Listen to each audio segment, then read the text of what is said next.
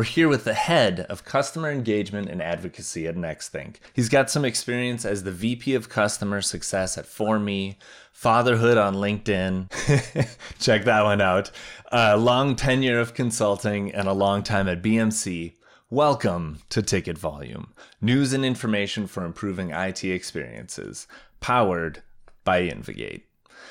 Jon Leighton, welcome to Ticket Volume. It is fabulous to be here, Matt. Thanks so much for having me. Yes, thank you for being here. So talk a little bit about Nexthink. I know that you guys, the goal is to focus on improving experiences, right?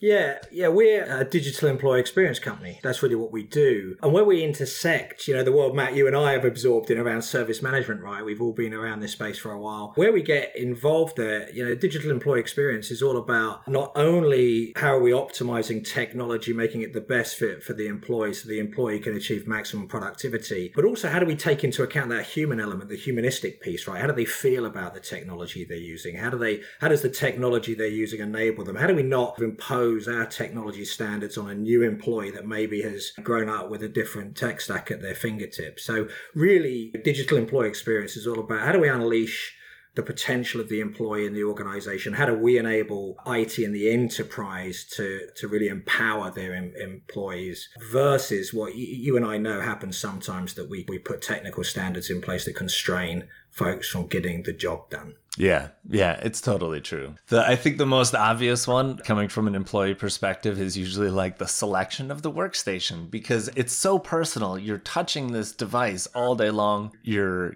constantly reading data. You're constantly inputting and outputting data from these devices. So it really has a huge impact on the employee experience. Yeah.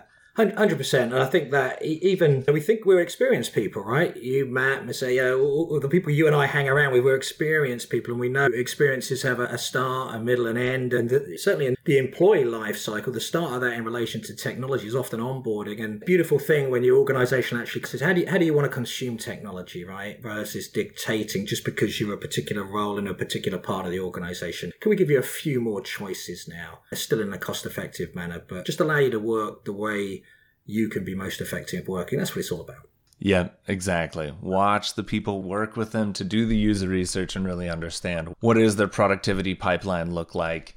How are they actually experiencing the technology? Why would you not include them in these devices, these device decisions, these application decisions, and help people be free within your capabilities, of course. So let's talk a little bit about Nexthink's principle of DEX. What is DEX? Yeah. So really what we're trying to do is we are experts at deep analytics when it comes down to what's actually going on around a device, around the connectivity of that device, around the browser. Large enterprise, typical our customers, global entities, and they're spending billions of dollars on technology infrastructure, these corporate apps, SaaS apps. Yeah, there's so much money going there. The reality is all of those billions of dollars that are at my kind of fingertips, none of it matters if the experience I have in accessing them is awful. And that's what we're trying to do. What we're trying to do is blend a couple of things. We're trying to say we can capture a ton of data, some incredible analytics around the device performance, the piece of hardware you're using. We can then capture a ton of information about the network connectivity, whether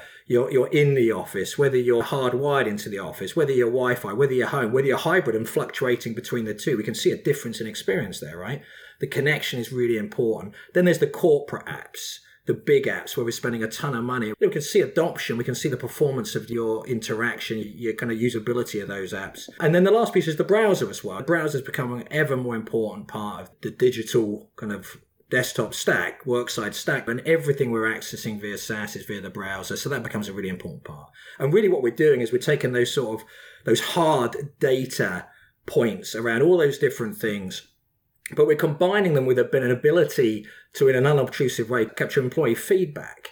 And what we really feel is that when you blend that hard data points with that employee sentiment, that's when we can really drive this, what we call the DEX score, the digital experience score. It's the fusion of these two things. And why that matters is because it allows us to better prioritize. For one thing, it's about prioritization. Can we make sure we're solving the problems that not only where the tech's waving its hands at us telling us it's got a problem, but where the employee's also telling us that. So often I think, especially in the current climate, We've got to be laser focused on where we spend our dollars. And we can sometimes go chasing down a rabbit hole of tech that looks broken, and yet the employee can work. They've not noticed. So is it really broken? Is it broken in their eyes? It's a great opportunity for better prioritization. Yeah, it's this intersection of measuring literally the experience, measuring the perceived experience, and then measuring the delivered experience. It's a beautiful combination of factors. How is it represented? Is it like, it is like a number, like a 1 to 10? What is it? Yeah, it is literally a score. And in our earliest iterations of this, we were really trying to, candidly, we drove it really to be a benchmarking thing. I don't know about you. I started my IT career a fair few years ago, shall we say, and I ran service desks, I ran service delivery teams, and I was always interested in how does what we do compare to other people, other organizations. So I think the early version of our DEX score was really about benchmarking comparisons. But what we found is that a lot of folks, the challenge there is to have a score that's universal, but you can't necessarily action it for your own improvement plans. So we actually adapted it a little bit, made it far more customizable.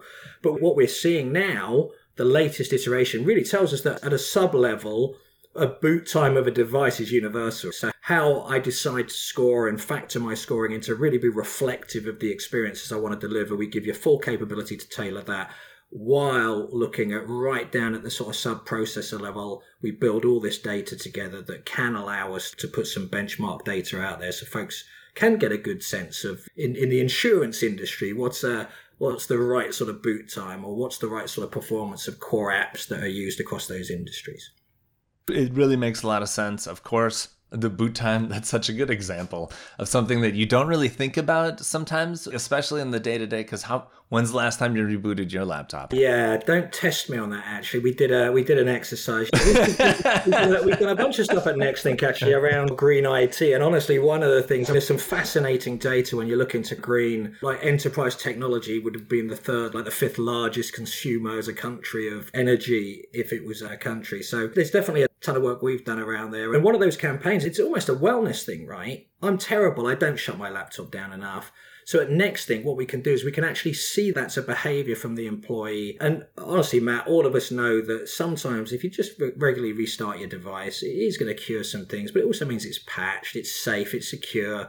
So that's a behavioral thing on behalf of the employee. We can help. We can have an engaged campaign, just target those folks in a nice sort of friendly way, just going to the people that maybe haven't rebooted in 3 weeks and encourage it. Here at Nexthink, we did that in really quite a fun way where we drink our own champagne, of course, so we're using Nexthink over here. And it was really just this sense of, look, you deserve a break as well. So on a Friday, when the day ends, shut down your machine, shut down yourself, take a break. It's that sort of messaging where we really tie into that humanistic side. We know that technology works best when it's cared for, nurtured, but actually so do human beings. So it's a nice dual message. Wow, that's pretty cool. What a good story. Matt, I'm getting all philosophical with you. What are you going to do?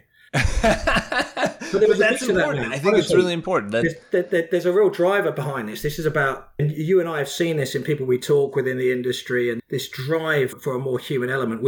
Sometimes we think of this as people-centric IT, right? For far too long, the technology has been seen as the most important thing, not the experience of those consuming that technology. And that's what we need to shift. That's really where we can make a difference. And I tell folks, the challenge there is we get some pushback at times from customers about what am I going to do with this notion of people's feelings? And what can I do with a feeling, right? And it's that whole idea of Tom Peters for years has talked about hard is soft is hard, right? And it's the feelings that can move the needle, even though in this digital age, we're all about data. But it's important that we understand how people are consuming these digital services. And I know for myself, Matt, I don't know about you, but I know that when I have an amazing day in the office and I'm hyper productive, and when technology has enabled me to be hyper productive, I'm a better driver on the road, I'm a better husband, I'm a better father, I'm a better guy pushing the supermarket trolley around the supermarket. It does make a difference when we can be productive. That's what it's all about. Healthy people help people. Yeah, that's for sure. Let's talk about some of the relationship to service management. I'm going to put you on the spot, but would you see something like an improvement initiative around this relating to continual service improvement? Or would this be like separate? Would this be part of HR? How do you see people implementing the improvement of their DEX score, of their digital employee experience? Yeah, it's a good question, Matt. I think it's multifaceted, though. I think there's some of our customers definitely, they have real problems, right? They have problems of too many tickets. They have problems of being trapped in this never-ending cycle of too reactive to become proactive.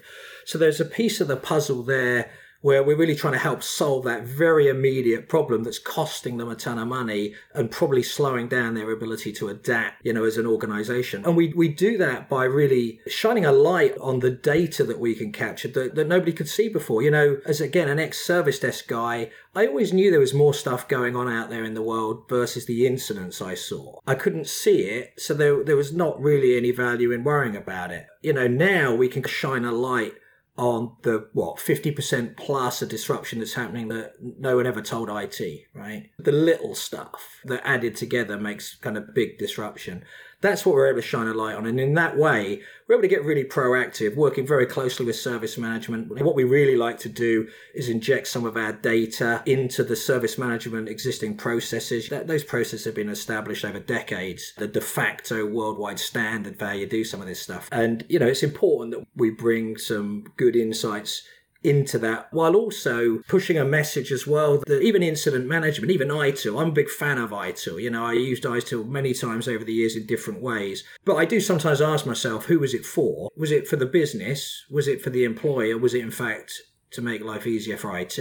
And I think that's where we like to bring in some data, a little bit of a different mindset where we partner with service management. We look at getting the right data into the hands of those professionals so they can drive shift left, so they can automate left, because everyone wins if we can automate issues away. And ideally, with the analytics we have, we can start to spot the trends that cause incidents in the first place. So let's really get proactive and not just avoid the ticket, but avoid the disruption in the first place.